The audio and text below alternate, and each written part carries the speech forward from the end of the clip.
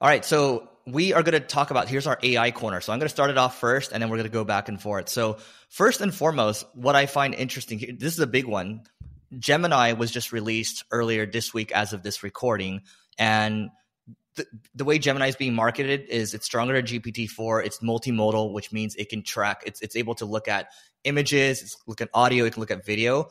And I watched some of the videos. I don't know if you've probably seen some of them too, Neil. But for example, with podcasts, yeah, they had a fake demo, but like with podcasts, like you can go back. Like if I'm listening to a podcast in Hindi, for example, it can actually be, I can say, hey, can you translate to this for me? Like I don't understand it. So there's a lot of implications for creators as well, because now maybe it's like real time translations that can happen. And I can see even a higher proliferation of content using Gemini. And the thing is like, it's still very early days right now. The demo that they showed is kind of fake. There's a lot you can do with it. I can show you like 2 balls of yarn, for example, and say, hey, like here's one in pink, here's one in green. What can I do with this? And I'll show you the different things you can make with it and give you a picture of it. So and then you can have like conversations with it in real time. And you can even plan like your kid's birthday party for you as well, which I think will be very helpful for Neil. So I think it's exciting. I think this is a good discussion for us to have here in terms of implications. I think right now what's happening is you got Bard, you got ChatGPT, Grok is getting traction. I'm not sure how good or bad it is. We'll start running tests on it. But the reason Grok's getting traction is because it's Elon. At least people are talking about it. And it's going to be a crazy race to see who has better AI. But I think who's the winner right now won't necessarily be the winner 3, 4, or 5 years from now, because there's just so much crazy advancement that's going to happen in the next 3, 4, or 5 years. Here's what I think. I think the 10 blue links that we've been used to for the last 30 years or so, I think that's going to change. Not immediately. I think it's going to start to change quite a bit. They're going to need to figure out, because here's the thing. I don't know about you, Neil. When I find myself using Bard and ChatGPT more to ask questions, because I have full on conversations, right? Remember that thing I showed you about the private jet with that tweet, right? And I was like, explain this in a full in-depth post, right? And it wrote it out all in depth. It explained everything, and I'm just like, man, I think it did a really good job. Last week I was asking about like put options and things like that, right? And it's hard to do it in Google. It just, the user experience is easier when it comes to just working in a chat. And I think Google will figure out, are they going to add links in there? Are they going to add like ads in there? Like, I don't know how it's going to look, but you can bet that I think they'll get there. But we're not seeing, we have a lot of analytics data and Search Console data, over 1 million websites. We're not seeing search traffic or impressions, from Google's and really go down. Too early right now. But it's not that. What we're seeing is more people typing in longer tail stuff. The thing you would use ChatGPT for is not what you would end up using Google for in many cases. I think what Google's trying to do with Bard is get it so what you would use ChatGPT for, you would also use Google for. I just think the experience is going to change. It's too old. I just think it has to change at some point. It's too risky for them to change it out the gate, like as a company, but something's got to give. So, hey, by the way, we'll come back to this clip in like 10 years and we'll see who's right. No, but they've been changing the experience of Google a lot. Yes, it's still search, but they've been slowly tweaking it based on user research. If you look at what you're using ChatGPT for versus Bard, you can't have a chat-like interface for everything. If you're just looking for, red running shoes, that ChatGPT interface is terrible. Is it? Yes. Try going to figure out what type of running shoes or try to buy something based on doing research on ChatGPT versus a Google search. We've tested this a lot. You get your answer on what you're looking for way faster in Google if you're just trying to buy something like transactional than ChatGPT. On the flip side, if you have detailed, in-depth questions, I'm not talking about long tail search phrases that are 2, 3, 4 words. Technically 2 words wouldn't be, but like 4 or 5 word searches. I'm talking about, when people use Google, typically they're searching for 1 word phrases, 2 words phrases, 3, 4, 5, 6, etc. But it's not really going to like 10, 12 or whole sentences. And what we're seeing is the people who are using ChatGPT and Bard, they're typing in really in-depth questions or prompts to get a specific answer. And that's a very different use case than Google. But what we're also seeing at the same time now, because again, we have a lot of Search Console data, people are starting to type in longer tail searches within Google that we've never seen before. Like we're So- seeing people type in sentences, and this was very rare years ago. We have data that goes back a long time. They're not mutually exclusive, right? So I would say, sure, I do believe that people are probably typing in longer queries, but I'm just looking at the experience right now in Bard. Like it's going to get better over time. And my base case is this is gonna change a lot in the next 5 to 10 years, not immediately, but it has to change. Like it's time to change. So that's where I'm coming from. This podcast is sponsored by Ramp. Are you the decision maker in your company? Consider this. For the first time in decades, there's a better option for a corporate card and spend management platform. Meet Ramp, the only corporate card and spend management system designed to help you spend less money so you can make more. Most corporate credit cards offer points as incentives, but those points amount to less than their worth in real cash value. Ramp's business cards offer you cash back, real money in your pocket. Plus, you control who spends what with each vendor. And Ramp's software collects and verifies receipts automatically, which means you'll stop wasteful spending and close your books in hours instead of days. Businesses that use Ramp add up to 5% to their bottom line the first year. If you're a decision maker, adding Ramp could be one of the best decisions you've ever made.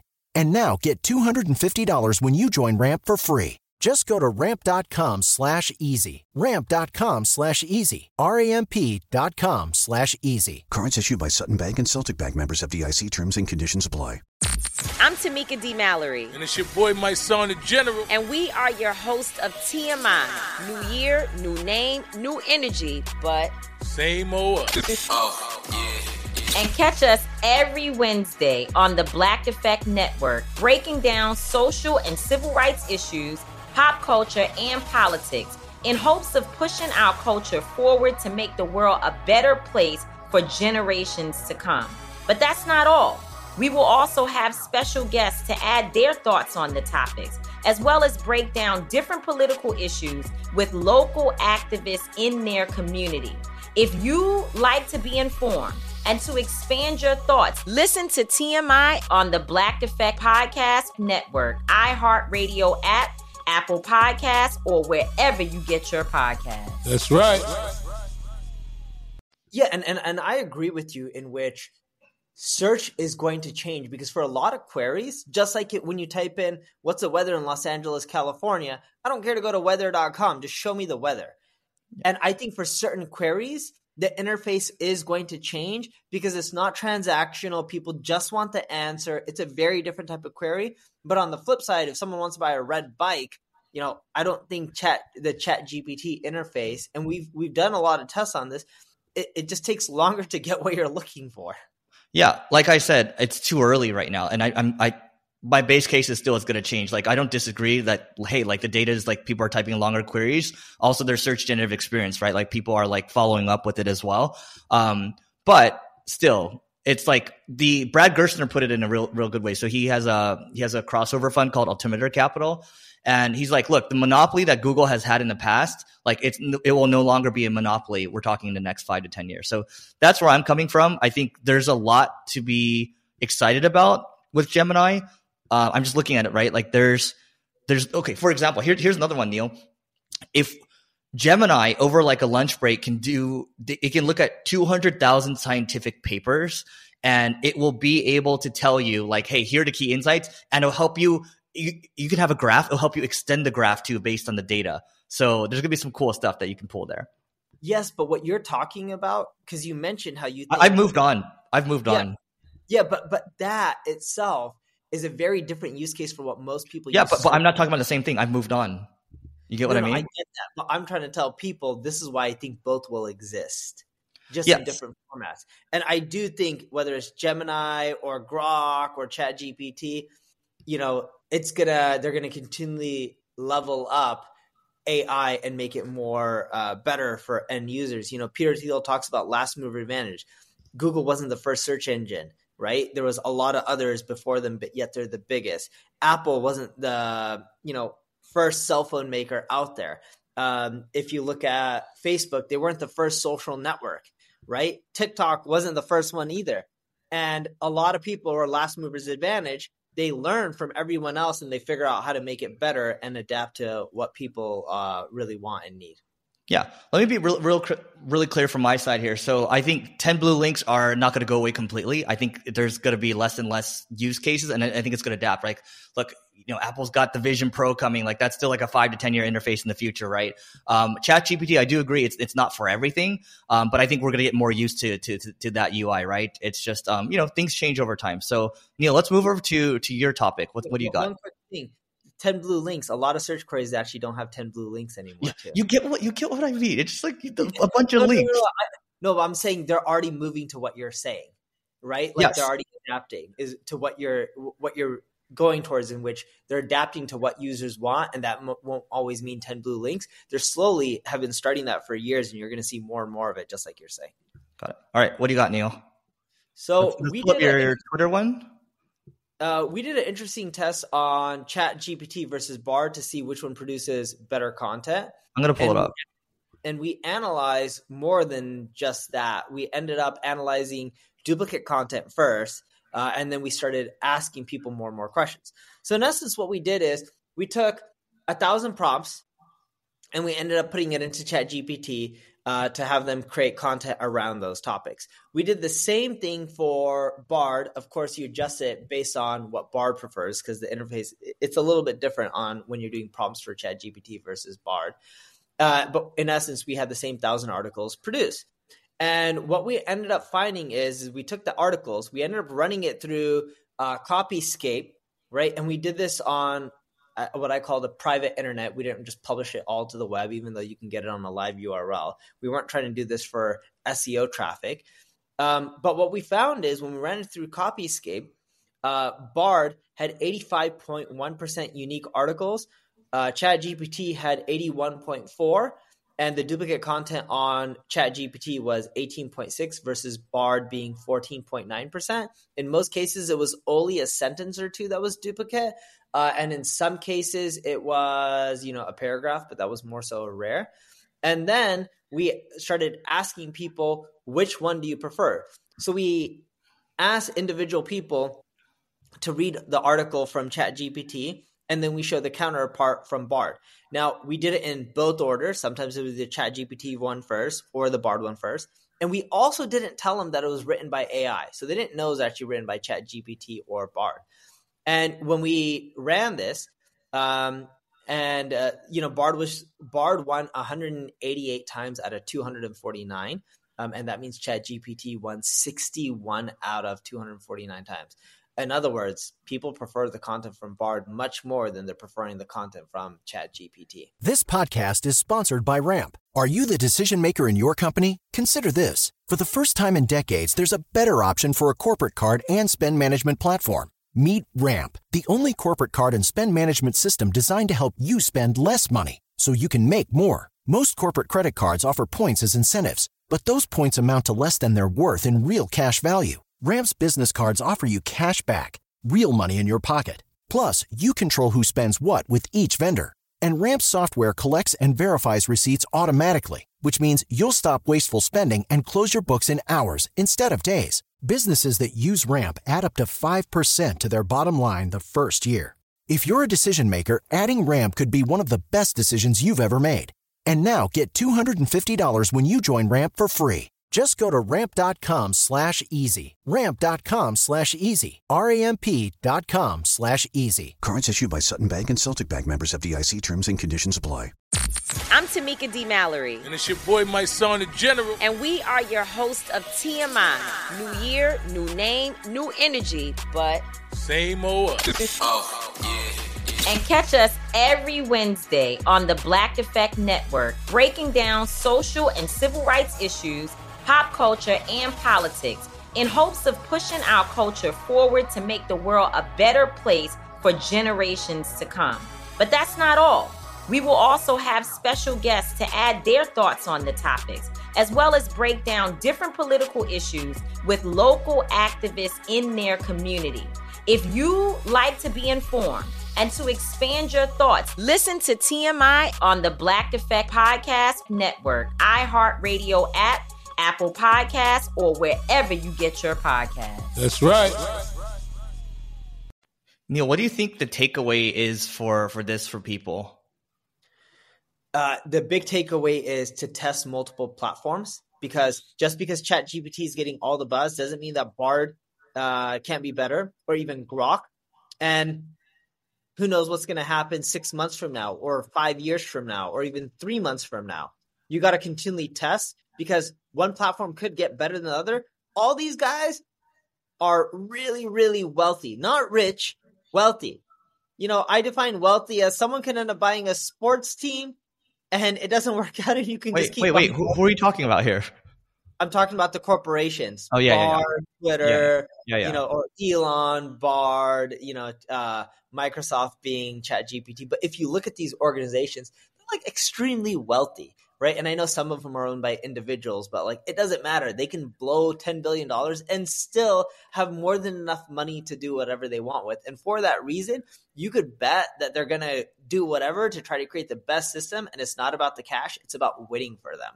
So keep trying and iterating. But the big lesson, from all of this, and Eric has talked about this and I talk about this, it doesn't matter if you use ChatGPT or Bard or anything, make sure you continually modify the content and have a human in there, because then you're adding the E, experience, expertise, authority, and trust. And that's what makes the content really shine. Yeah, the human in the loop thing cannot go understated enough. I think people are over automating right now, and they're losing the human aspect, right? And so we're not saying, hey, we're not being specious or anything like that. It's just like it just works better at the end of the day, and that it is what it is. Anything else on this one, Neil? The last thing I want to mention when we're talking about AI is, imagine yourself reading CNN, BBC, New York Times, etc. And now imagine reading those sites, but all the content is written by AI. Some of it you're going to like, you're going to have no issues with it. But AI is creating a lot of regurgitated content based on what's already out there in the web, at least in its current form today. And when you want to just put tons of AI content on your website without modifying it, you're just going to have a lot of crap content. And in our last episode, Eric ended up showcasing the stats on Single Grain on how he's generated over 17,000 clicks in a matter of months through AI, which is really impressive. But Eric calls it AI-assisted content. He's not just letting AI just go free and create the content without human intervention. It's not good enough right now to really shine and get you tons of traffic without the human intervention. Dude, okay, let's move to this next one over here. So, and by the way, that was a little experiment that we were running, right? And now we're looking at tripling it down. So the way you want to look at experiments is like, hey, if the graph is starting to go a little parabolic, then maybe you should double and triple down on it, which is what we're trying to do.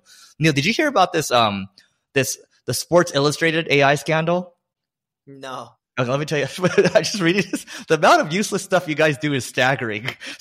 So basically, they canned two executives. I think one's like a president and someone's like pretty high up there. But they were doing some stuff. Okay, so look, 1 week after Sports Illustrated suffered an embarrassing artificial intelligence scandal, the latest leader of the company that operates SI laid down the law for his new employees. So you guys do a lot of useless stuff. Stop doing dumb stuff. PowerPoints, he declared PowerPoints are illegal, blah, blah, blah. I want to get into the AI scandal. So the AI scandal here was that there were people that were using AI to create fake articles using fake people. And then Sports Illustrated tried to blame it on somebody else. But then I think everything's still traced back to the executives at the end of the day. And so this just goes to show you that, yeah, you should have a human in the loop and don't be doing dumb stuff. I'm confused. So what did they use the AI to do? They used AI to create, it's like fake content. Like it wasn't even like relevant content. And then they used fake authors as well. And then it was like on the Sports Illustrated domains. Fake sports content, right? Not just random content to get SEO traffic. You're talking about like fake sports content. They're making up news using random authors just to get traffic. Correct. Here, let me get a little more detail here. So what, the browser blocked? Okay. So I'm reading it, and the magazines. That's gonna hurt their brand. Yeah. Oh, their stock dropped 20%. I didn't even know they're publicly traded. Yeah. Well, you know right now. Okay.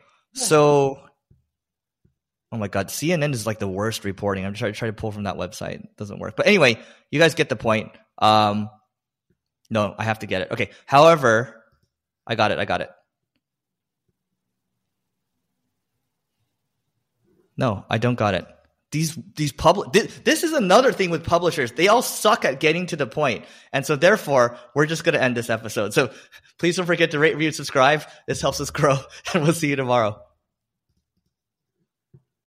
It's brand new season 2.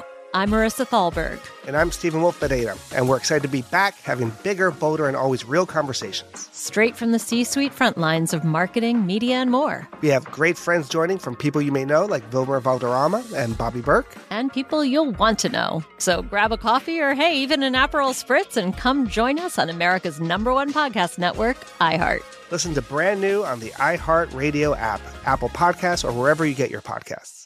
Something that makes me crazy is when people say, well, I had this career before, but it was a waste. And that's where the perspective shift comes, that it's not a waste, that everything you've done has built you to where you are now.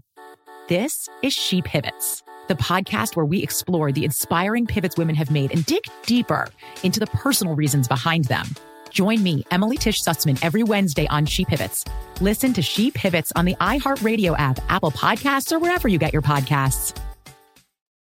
I'm Saleha Mohsen, and I've covered economic policy for years and reported on how it impacts people across the United States. In 2016, I saw how voters were leaning towards Trump and how so many Americans felt misunderstood by Washington. So I started The Big Take DC. We dig into how money, politics, and power shape government and the consequences for voters. With new episodes every Thursday, you can listen to The Big Take DC on the iHeartRadio app, Apple Podcasts, or wherever you get your podcasts.